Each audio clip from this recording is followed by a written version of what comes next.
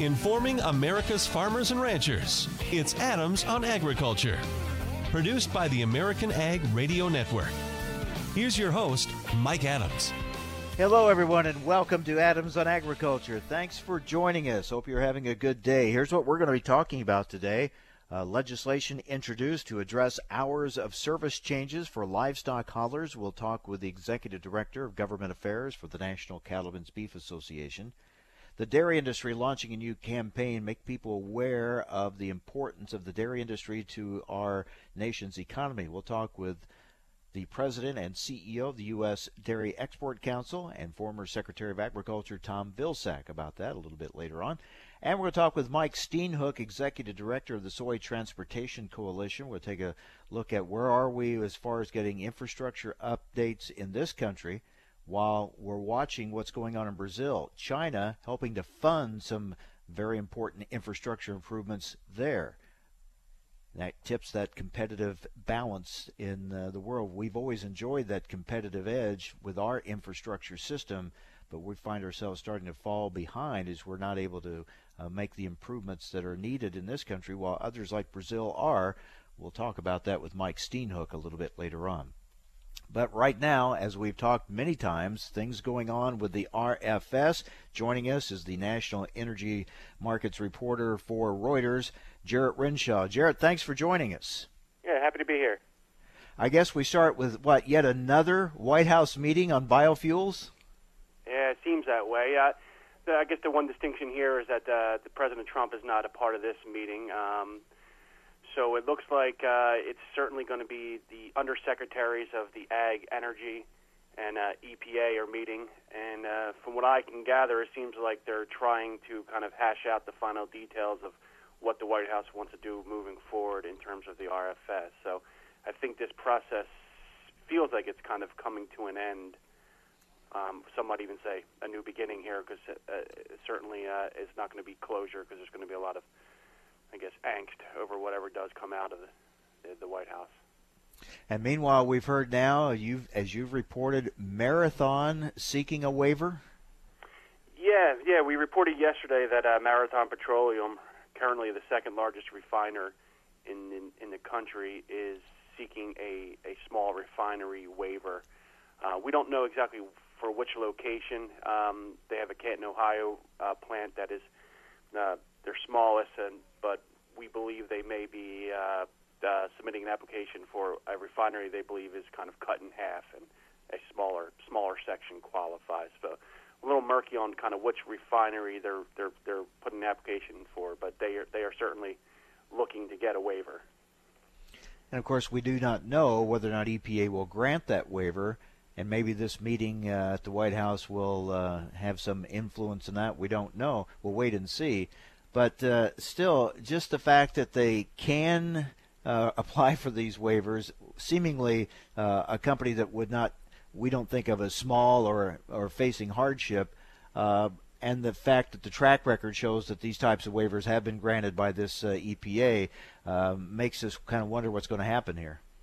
Sure. I think if you're a small refinery or small refiner, you're not happy that all these big companies are coming in and filing for the application. So if you believe that there is some financial hardship borne by small refineries, the interest shown by these big mega companies certainly is going to raise suspicion about the merits of the program. And so I think it's an interesting divide now. You see these refineries are not all on the same page, and so I think that's something to watch. I mean, Marathon has, I think, $3.4 billion in profits last year. They're buying Endeavor, another refiner, for $23.3 billion. I mean, these are big numbers. So it's hard to see how they fit into any formula that looks at financial hardship. And I do think it's also important to note that Marathon executives have been among the most vocal in terms of saying that the RFS doesn't cause them any financial hardship, that they largely pass along the costs down the supply chain, and they've kind of gone out of their way to make that case. So I do think there's some irony here with their seeking the application. Yeah, curious to say the least. It seems like what we've seen so far anyway, that the approach or the justification or rationale, if you will, by EPA is they don't look at, like we say, wow, Marathon, a huge company, big profits, why would they be able to get a waiver? But it seems like EPA doesn't say, they're saying we don't look at Marathon, we're looking at an individual refinery within the umbrella of Marathon, and that seems to be the distinction that they make in granting these. Is that right? I think that's what we believe. Unfortunately, we don't know. We can't scrutinize the program because we don't get to see any of the applications, any of the approvals. So we're kind of in the dark. But I believe that's right. But it's also my understanding that part of the financial hardship would be whether you have access to blending and all those other kind of variables. And Marathon clearly kind of checks off all those boxes. I mean, they have a huge retail arm in Speedway. And it's not like their plants are super isolated. It's Ohio, if that's the one, and they have operate in Texas. So it's not like they're operating in Utah or Wyoming, which have somewhat more of a rural markets. So honestly, it's just hard to see where Marathon and even its refiners on an individual basis kind of fit into the broader goals of the small refinery hardship program. Yeah, sure. And seems EPA like a stretch. may feel that, right? And we have no reason to believe that we don't know. Right. And I think there is. I think we do have to at least give some deference to the fact that these are companies with shareholders, and if there's an opportunity to lower their cost, they probably have some fiduciary responsibility to pursue all those things, regardless of the merits or maybe the public criticism that they see. So they do have some responsibility there, whether you like this it or case, not. This may be a litmus test for where we go forward, where this EPA goes forward, and this administration, how it handles these waivers moving forward. I guess what really needs to be done is for Congress to step in and rewrite this more clearly, but we know that takes forever for Congress to make a move like that. Yeah, I want to hold your breath on that. We've heard this Senator John Cornyn had a bill that was going to reform RFS. Every week passes and we don't see anything. So it is a true struggle to get anything done on any kind of reform either way, even either wish list from either side. It's a real challenge. So these kind of things do help kind of break the logjam, because I think everybody sees there's a coalition of people that see on different sides of the aisle here that see this as a problem, this expansion of small refinery waivers. But unfortunately, it's, these are bargaining chips, and they become bargaining chips to a broader goal, and that kind of stalls even smaller reforms, I think. So it is a challenge one way or the other. I don't really know how this is all going to flesh out here. And there would also be the risk if going in to try to change that language, that would open up the statute and might bring other changes the renewable fuels industry would not want. So there's always that risk as well. Well, Jarrett, thanks a lot. We'll continue to watch your reporting. Be interested to see what comes out of this latest meeting. Thanks a lot. Hey, no problem. Thank you. Jarrett Renshaw, National Energy Markets reporter for Reuters. All right. Legislation has been introduced to address hours of service changes for livestock haulers. We'll talk about it with the National Cattlemen's Beef Association. Coming up next on AOA, Adams on Agriculture.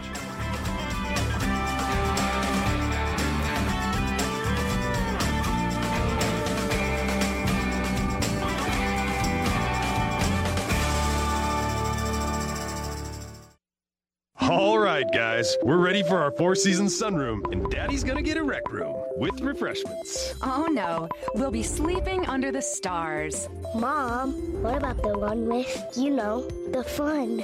Nice try, little bro. It's a gym. My gym. Hey, Grandma's getting her Four Seasons garden room. Weather tight and still like being outdoors. Maybe a living room. Oh no, wait, a family hub. Yeah! No matter what the budget, the season, or the climate, Four Seasons sunrooms let you and your family enjoy the outdoors inside. Call now to hear more about these great offers from the premier manufacturer of sunrooms since 1975. More reasons for Four Seasons now. To find out more, call toll-free 800-988-4477. That's 800-988-4477. Call 800-988-4477 today.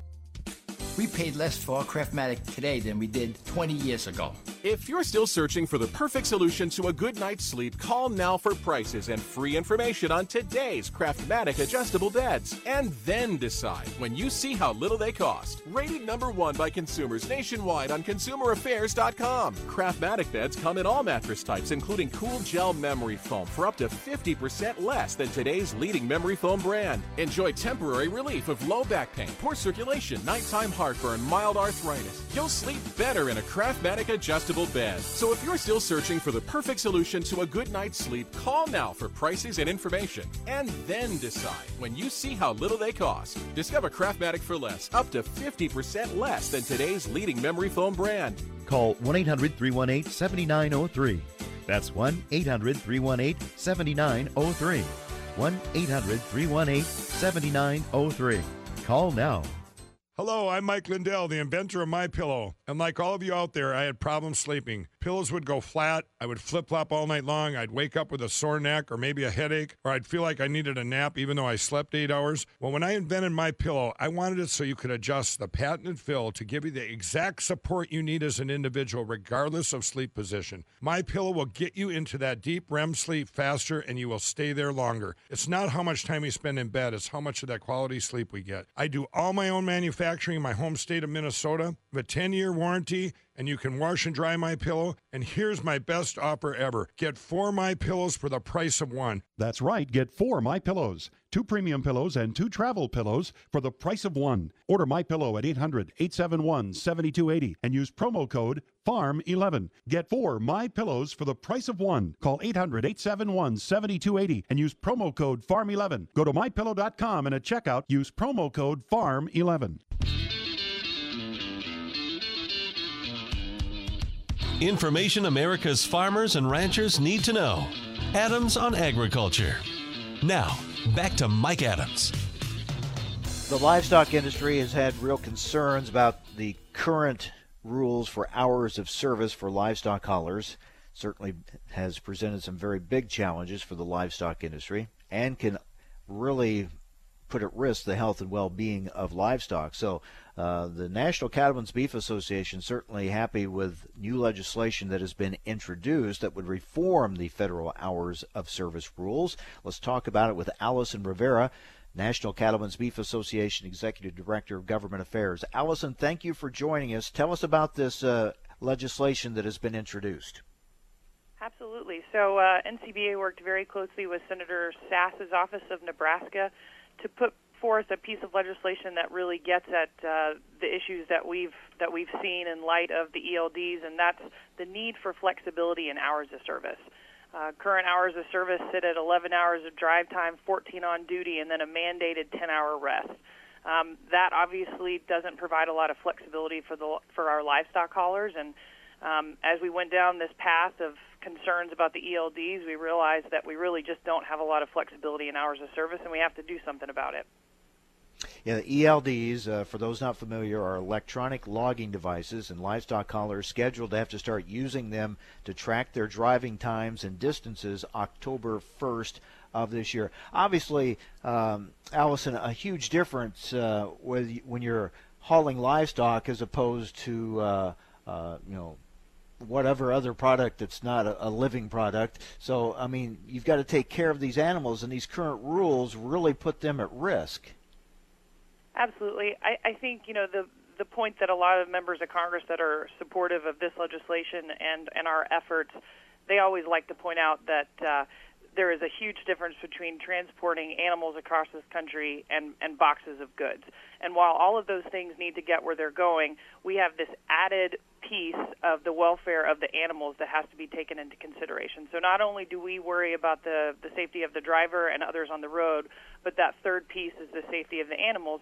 And on top of that, the animals can be affected by the weather outside. Those boxes are probably going to be just fine in the back of that trailer, but we have to worry about the animal welfare piece. And so I think a lot of members of Congress get that. Okay, what else is in this bill? Kind of break it down some more for us, how it would work, how it would address this issue of how many hours they can drive and how much break they have to take. How is this addressed again? Sure. So currently, agricultural haulers do have a 150 air mile exemption on the front end of a haul, and while we're grateful for that, and that covers the loading time, which can be sometimes volatile, this bill would actually add another 150 onto the front end of a haul. So we have 300 air mile exemption on the front end, and again, this is specific to livestock haulers. The drive time would go from between 15 to 18 hours, depending on what the driver needs. Not everyone is going to need the full 18, but it increases that drive time of 11 to 15 to 18. And then it also grants flexibility in the rest time. So right now, our drivers are resting when they need to, but they're also resting based on the weather outside and the safety of the animals. And so this bill definitely specifies that we want drivers to rest, but we don't want it to count towards their hours of service. And so we want rest in the middle, but we don't want it mandated. And so it incentivizes some rest because it doesn't count towards hours of service. And then on the back end, we have another 150 air miles, which would include the unloading time, which also can take extra time. And so we add that extra 150 on the back end. And then we have a mandated rest at the end of the haul when the animals are safely unloaded off the trailer. It would be a 10-hour rest if you take the 15 hours of drive time, and it would bump up to 13 hours of mandated rest if you take the 18. So I think overall this is a very comprehensive bill, but again, it provides flexibility in hours of service for livestock haulers. We're talking with Alison Rivera, National Cattlemen's Beef Association Executive Director of Government Affairs.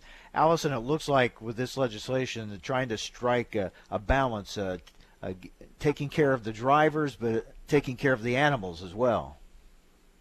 You know, I think the biggest reminder that we give to members of Congress and to the Federal Motor Carrier Safety Administration is that we remind them that the livestock hauling community has a strong safety record as of right now.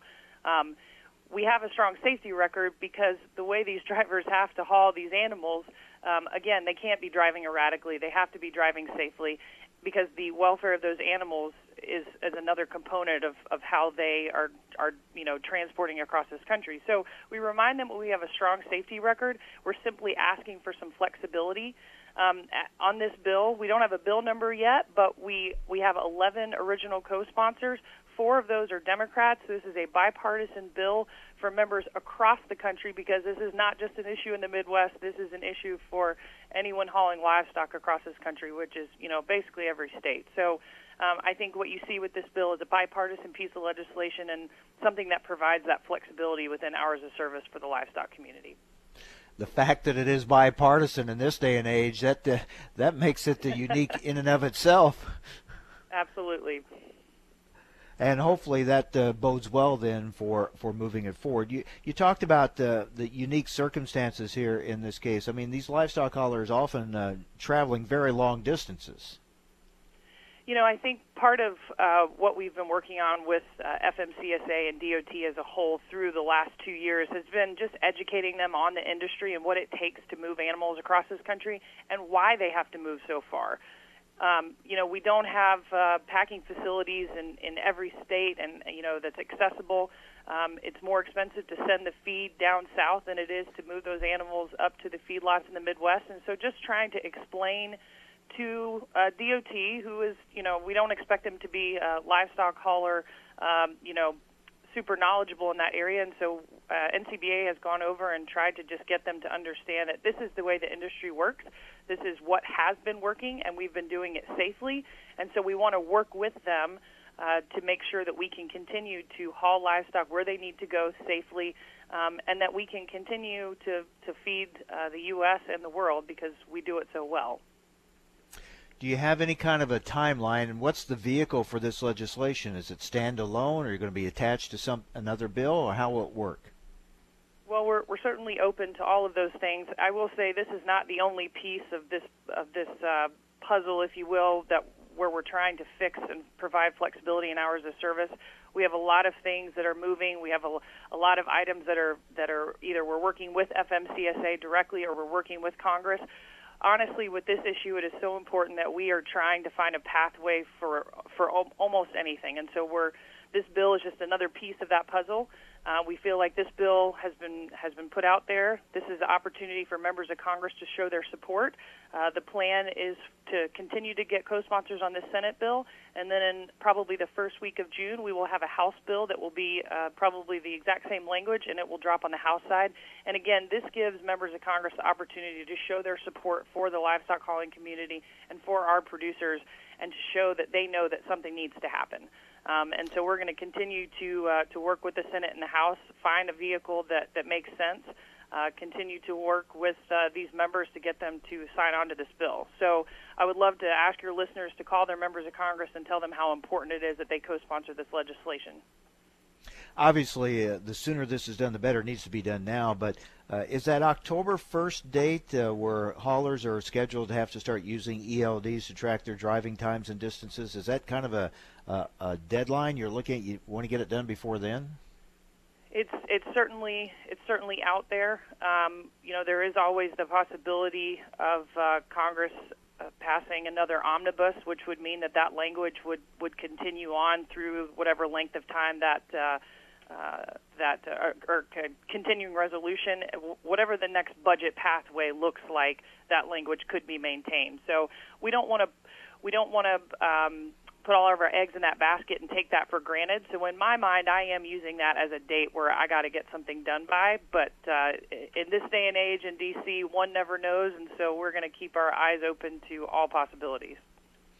And with the crowded schedule, with what's going on in Congress right now, they've got some heavy lifts already, and kind of a short calendar, getting shorter all the time. So timing and finding that right vehicle, all that's going to be critical here to get this done. Absolutely, and that's why, again, this legislation is just a piece of a larger puzzle. We're going to continue to have conversations with the Federal Motor Carrier Safety Administration. The other day, we saw a very large group of bipartisan senators that sent a letter to FMCSA on behalf of all of those hauling goods across this country, just asking FMCSA to provide some flexibility in hours of service. That wasn't specific to agriculture or livestock haulers, but it was a letter to the FMCSA administrator, Mr. Martinez, just pleading with them to stop and take a look at current hours of service and the need for some change there. So livestock haulers aren't the only group out there talking about this issue. This bill is specific to livestock, but we're going to continue to have this conversation. All right, Allison, thanks for the update. We'll be watching. Appreciate it. Thank you. Alison Rivera, Executive Director, Government Affairs for the National Cattlemen's Beef Association. All right, coming up next, a new campaign by the dairy industry. We'll tell you all about it here on AOA, Adams on Agriculture.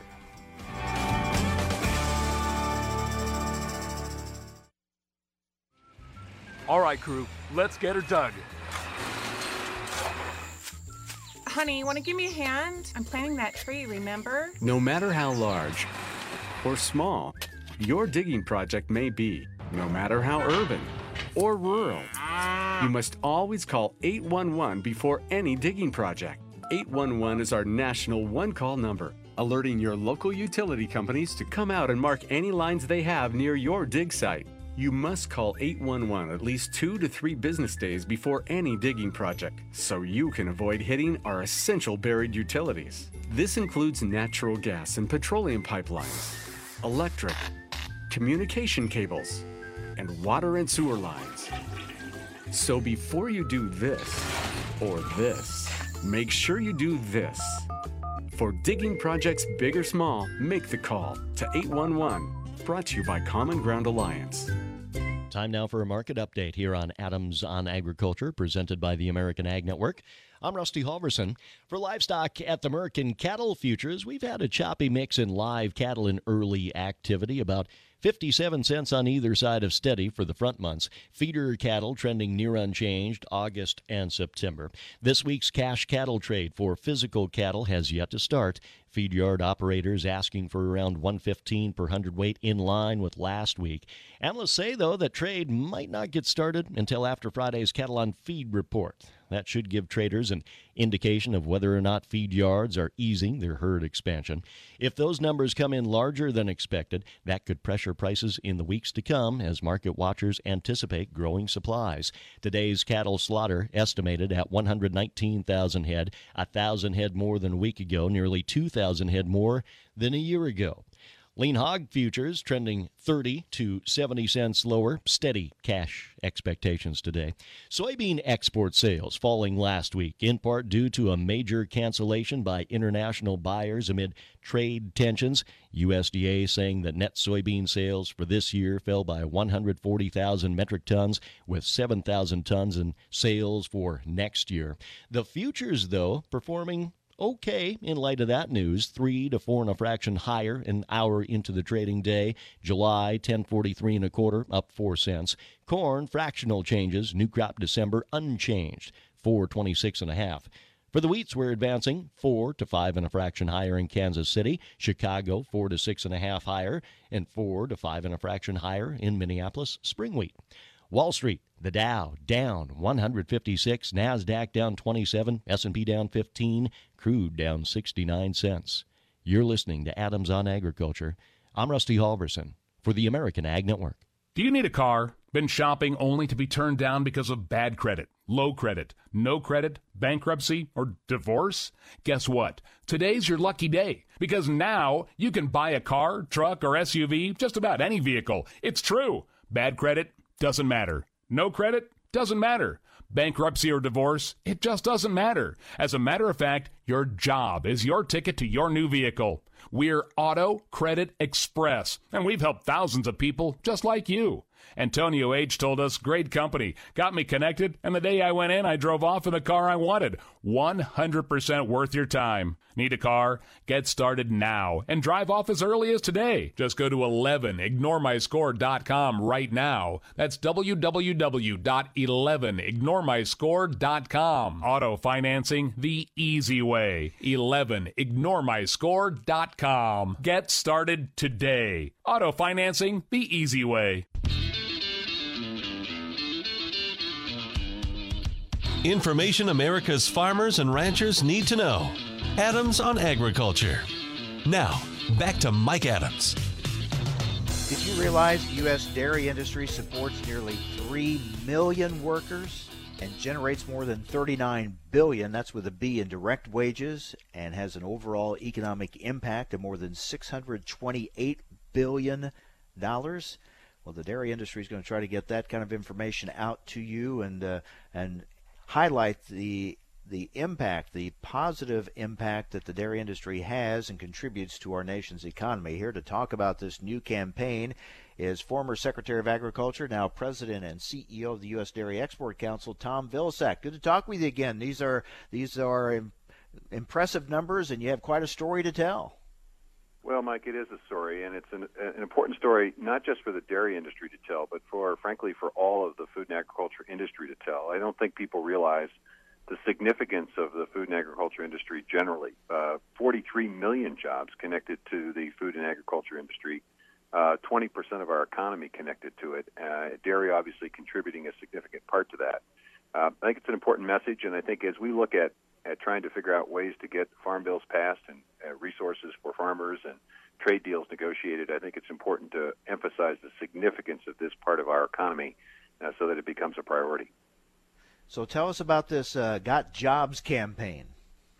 Well, the International Dairy Food Association, IDFA, basically commissioned a study to take a look and to try to find out if we could pin down precisely how many jobs, how much in wages, what the economic impact was of the dairy industry, and also, importantly, how much tax was being paid by the industry. And as you indicated, a significant number, nearly 3 million jobs supported by this industry, $628 billion impact annually in this industry, paying $39 billion in wages and billions of dollars in state, local, and federal taxes. And the point of this is to also pin this down by state and by congressional district, so that when dairy farmers, when processors and producers and co-ops go to speak to their elected representatives, they're now in a position to provide specific information. We also have complemented that with the U.S. Dairy Export review of state-by-state impact of dairy exports. Obviously, exports also contribute to the industry. jobs, as well as economic impact. And so now our producers, our processors are equipped with the data and the statistics to be able to say, you need to pay attention to this industry and you need to understand the significance of it to our U.S. economy. So you have a website people can go to get this information? Yeah, dairy.jobs.org is the website. Opportunity for people to take a look at this, and the IDFA website also has it as well. The U.S. DEC website makes reference to it as well. So there are a variety of ways in which people can get this information. Bottom line, we want people to know about this, and we're going to continue to promote the dairy industry. As you know, Mike, we launched about a year ago an opportunity to reacquaint the rest of the country with the importance of dairy, the joy, the nutrition, the wellness associated with dairy consumption. And this Got Jobs campaign is really an add-on to that effort to make sure that people are aware of the significance and importance that dairy plays in our lives, whether it's providing a nutritious treat or whether it's providing a job. Dairy is important.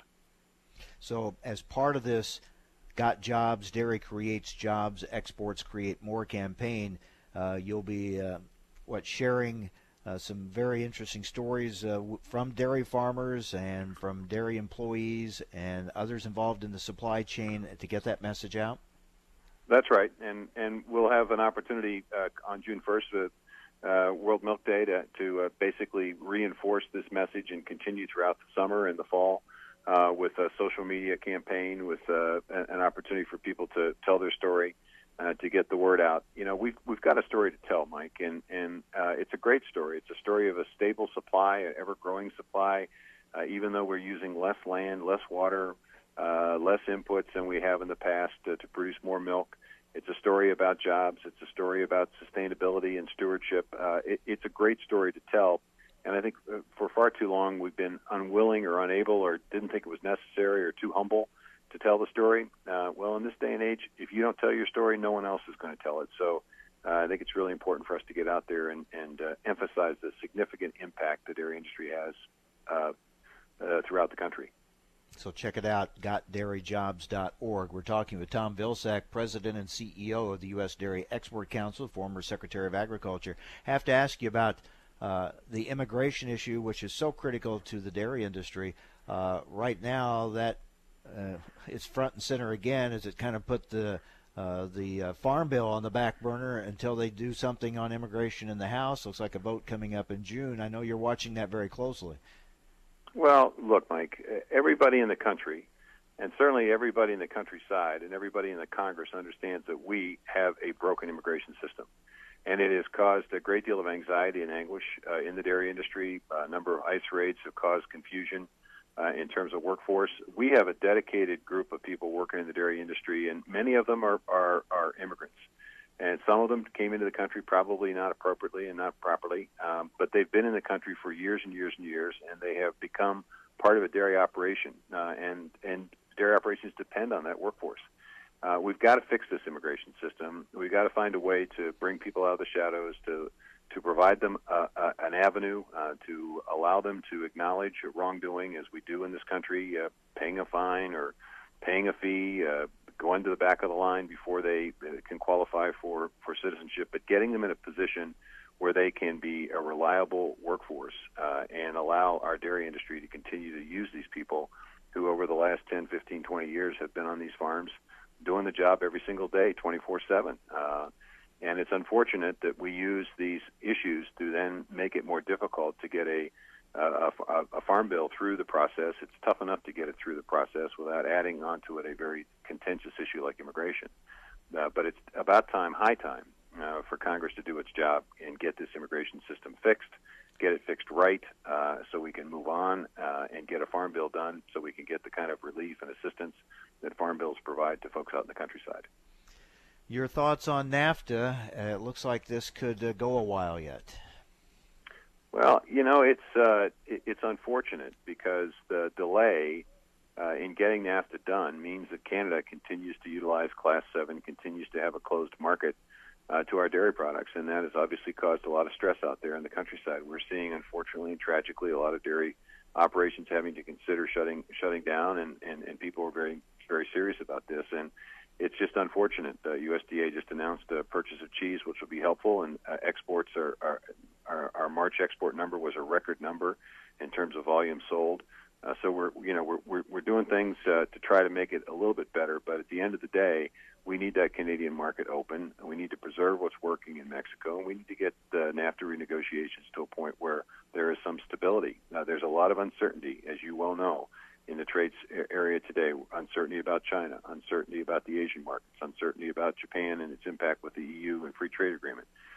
We've got to get some certainty back into the system so people can continue to produce the milk, continue to produce the products that are the best in the world. Let's talk about China. There's so much excitement right now and hope that they're going to be buying even more from the U.S. Will dairy be involved in that? Do you think we'll see increased market share there?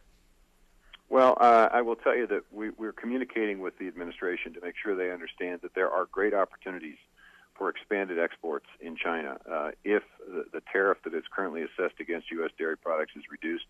It was reduced unilaterally by the Chinese last year, and that was good news. But it still does. We're still not competitive with our friends in New Zealand. We need a reduction in that tariff. We need permeate to be utilized and authorized for food use in addition to feed use, as Codex has recently authorized.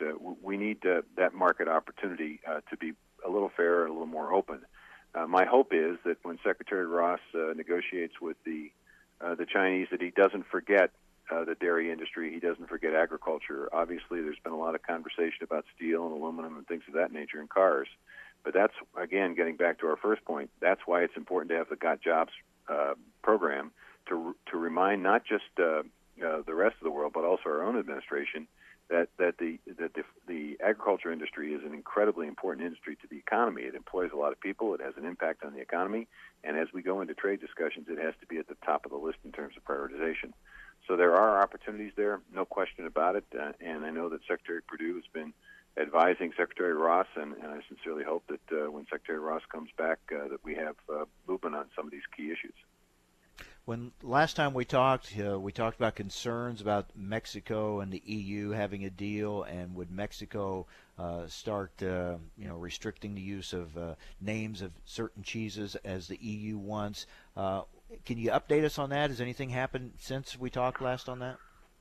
Other than we've just basically indicated to the Mexican government our disappointment that this has actually taken place. Of course, when we pulled out of the TPP agreement, we pulled out of a structure that would have probably prevented this kind of agreement from being reached, because we would have had in place a variety of protections and due processes in terms of GIs. But we have to deal with the way the world is. Now what we're essentially saying to the Mexican government is, look, as you finalize this agreement, as you start dotting the I's and crossing the T's, you need to be as restrictive as possible in terms of these GIs, because it not only impacts our industry here in the U.S., but also the Mexican industry.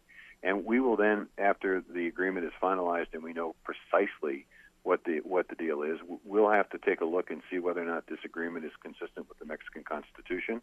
Is it consistent with Mexican law? Is it consistent with international treaties that they've previously entered into? And if there are inconsistencies with the Constitution, law, or treaties, then it gives us an avenue to raise some additional questions.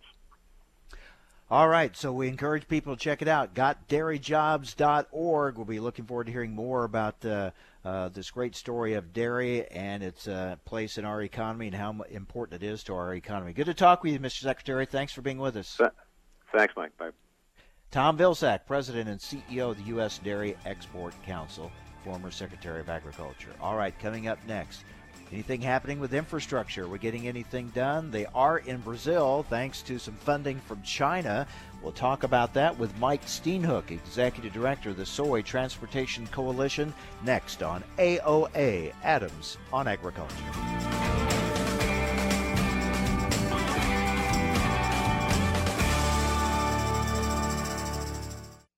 If you or your family love the freedom of swimming any time of year, if you love sharing good times and making great memories, or if you want one of the best total body workouts ever, then it's time to discover the 3 C's of your very own endless pool.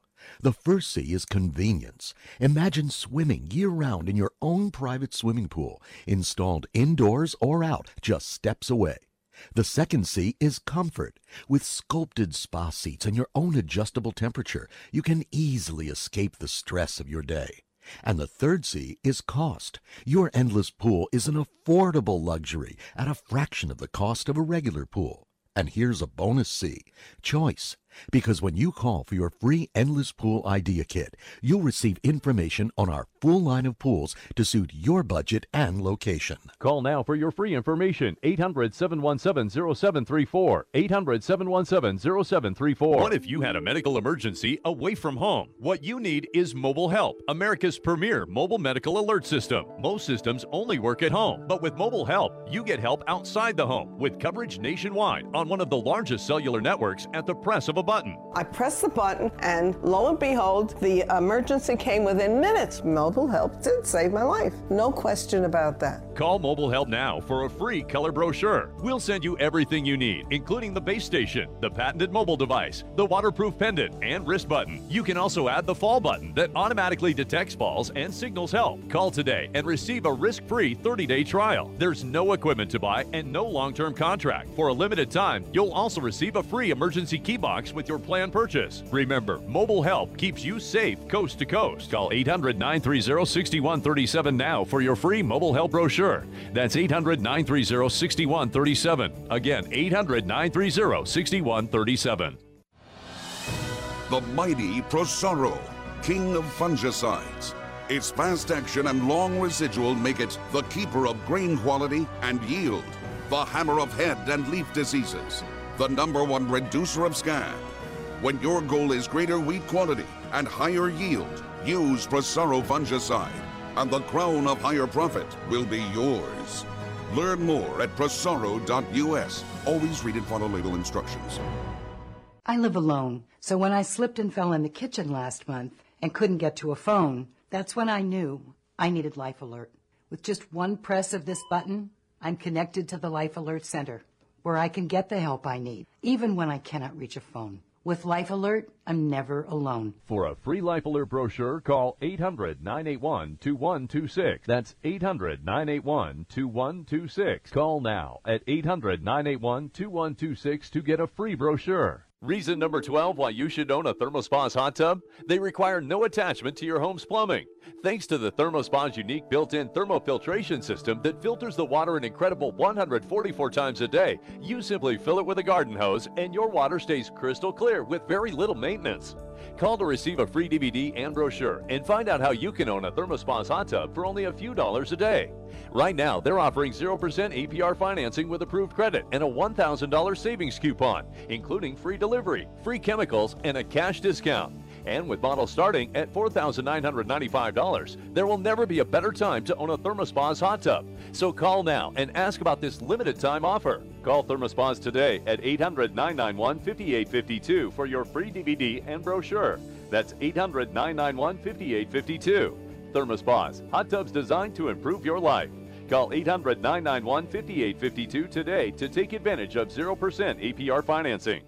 Hello, I'm Mike Lindell, the inventor of MyPillow. And like all of you out there, I had problems sleeping. Pillows would go flat. I would flip-flop all night long. I'd wake up with a sore neck or maybe a headache, or I'd feel like I needed a nap even though I slept 8 hours. Well, when I invented MyPillow, I wanted it so you could adjust the patented fill to give you the exact support you need as an individual, regardless of sleep position. MyPillow will get you into that deep REM sleep faster, and you will stay there longer. It's not how much time we spend in bed. It's how much of that quality sleep we get. I do all my own manufacturing in my home state of Minnesota, with a 10-year warranty, and you can wash and dry MyPillow. And here's my best offer ever. Get 4 MyPillows for the price of 1. That's right. Get 4 MyPillows. 2 premium pillows and 2 travel pillows for the price of 1. Order MyPillow at 800-871-7280 and use promo code FARM11. Get 4 MyPillows for the price of 1. Call 800-871-7280 and use promo code FARM11. Go to MyPillow.com and at checkout, use promo code FARM11.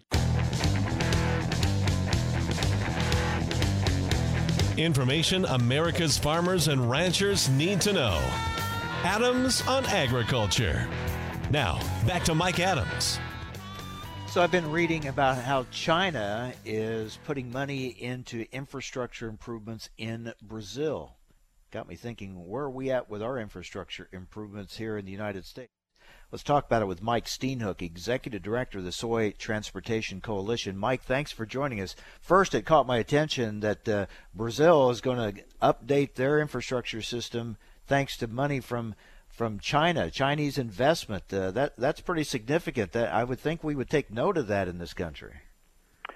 Yeah, and it reached a record in 2017, or at least a 7-year high of just shy of $25 billion of investment from China into Brazil, and a lot of that investment was directed toward infrastructure, and the infrastructure that allows soybeans and other agricultural products to have a more efficient pipeline to China. And so, there's nothing wrong with China doing that. They've long invested in other countries, including Brazil.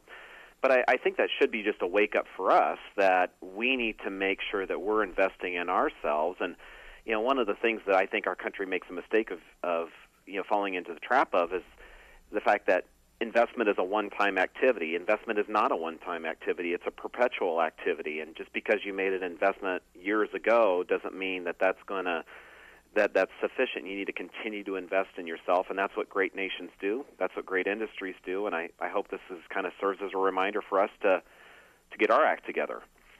We've talked about this before, but we've long enjoyed a competitive edge because of our infrastructure system being so much better than many of our competitors. But with our system eroding and others improving, that gap is certainly narrowing, isn't it? It certainly is, and you've seen the trend lines, and a lot of it's due to some of this investment that's been made in the northeast part of Brazil, which provides a more efficient linkage between some of the growing areas of Brazil and the Asian market. And so we have seen that competitive advantage erode. And, there's not a whole lot we can do about what happens in Brazil, but there's a whole lot we can do about what happens in the United States. And so that's one of the things that I routinely do is to convey this to policymakers and for them to understand that, hey, this is what's happening elsewhere, and if we remain lackadaisical about investing in our infrastructure, you don't have to be much of a prophet to envision a time where we're no longer the most economical choice, and that day very well could be upon us if we don't keep pace and be strategic in investing in ourselves. So is anything happening? Are we making any progress? Anything in the works as far as infrastructure improvements here? Very piecemeal. Now there was with the kind of the omnibus funding bill that was recently passed, there was kind of a pretty significant infusion of money in a number of sectors, including for the Army Corps of Engineers related to locks and dams. So we are making some improvements, but it's still inadequate. And what I would like to see more of is having more of an investment mentality versus a spending mentality. And we so much focus in this country on the today, on allocating resources today in exchange for immediate gratification. And when you have an investment mentality, you're allocating resources today in exchange for value tomorrow. And I think we see that behavior with the Chinese, and just because they're a centrally planned economy, that doesn't mean that we as a democracy can't be strategic. We can't have a long-term vision. We can't have an investment mentality. We've had that in the past, and just the key is to kind of recapture that. And so it's our hope that it doesn't look like anything's going to happen significantly on infrastructure before the midterm elections, and it's our hope that once that occurs, that we can actually muster the will and muster particularly the political will to actually get something done. It just doesn't seem to be a national priority, and I mean it's a concern if it's your bridge, your road, or you see the direct impact of a lock and dam. But as far as on the national radar screen, it just doesn't seem to be resonating like it needs to. Well, one of the things that when I've seen success occur on this, and I think we saw this with the 2014 Water Resources Reform and Development Act, is trying to make sure you package the argument more in terms of the micro argument versus the macro argument. And a lot of times I think people make the mistake of describing the multi-billion, multi-trillion-dollar implication of something. And what we've tried to do is to try to distill it down to how is this relating to a particular industry, a particular farmer. And that message was very effectively transmitted regarding the inland waterways in the 2014 WRDA bill, Water Resources Reform and Development Act, and talking about how it impacts soybean farmers. And that's something that we got a lot of traction. So I think the key for us moving forward is making sure it's very relatable. And for us, that means the impact on a soybean farmer, the impact on agriculture, instead of what the big macro number is, that a lot of people can't relate to the multi-billion or trillion-dollar number. So I think that's very key for us moving forward. Now, I just thought this would be an issue that would get bipartisan support, would be something that would really move, but it's bogged down just like it has been in the past. And it seems like it continues to get worse. And when you look at, and this is regardless of one's political persuasion, when you look at what is occupying the time and energy of our decision makers in Washington D.C., whether it's the administration or Congress, only a very small percentage of that would be classified as doing the people's business, checking off the American people's to-do list. And there's a lot of things that they're spending a lot of time on, a lot of energy on, that really isn't going to make life better for the American people. And so, it's something that we need to continue to be insistent upon, that we need to work diligently on. If we're not willing to be engaged and make our voices heard on this, then we shouldn't expect other people to do it for us. And, our competitiveness as an industry really depends upon it. And so that's something that we're going to continue to do, and looking for opportunities for some wins, some tangible wins. Let's hope we find some and get some soon. Thanks, Mike. Thank you. Mike Steenhoek, Executive Director of the Soy Transportation Coalition. That wraps it up for today here on AOA, Adams on Agriculture. Hope you'll join us again tomorrow. I'm Mike Adams. Have a great day, everyone.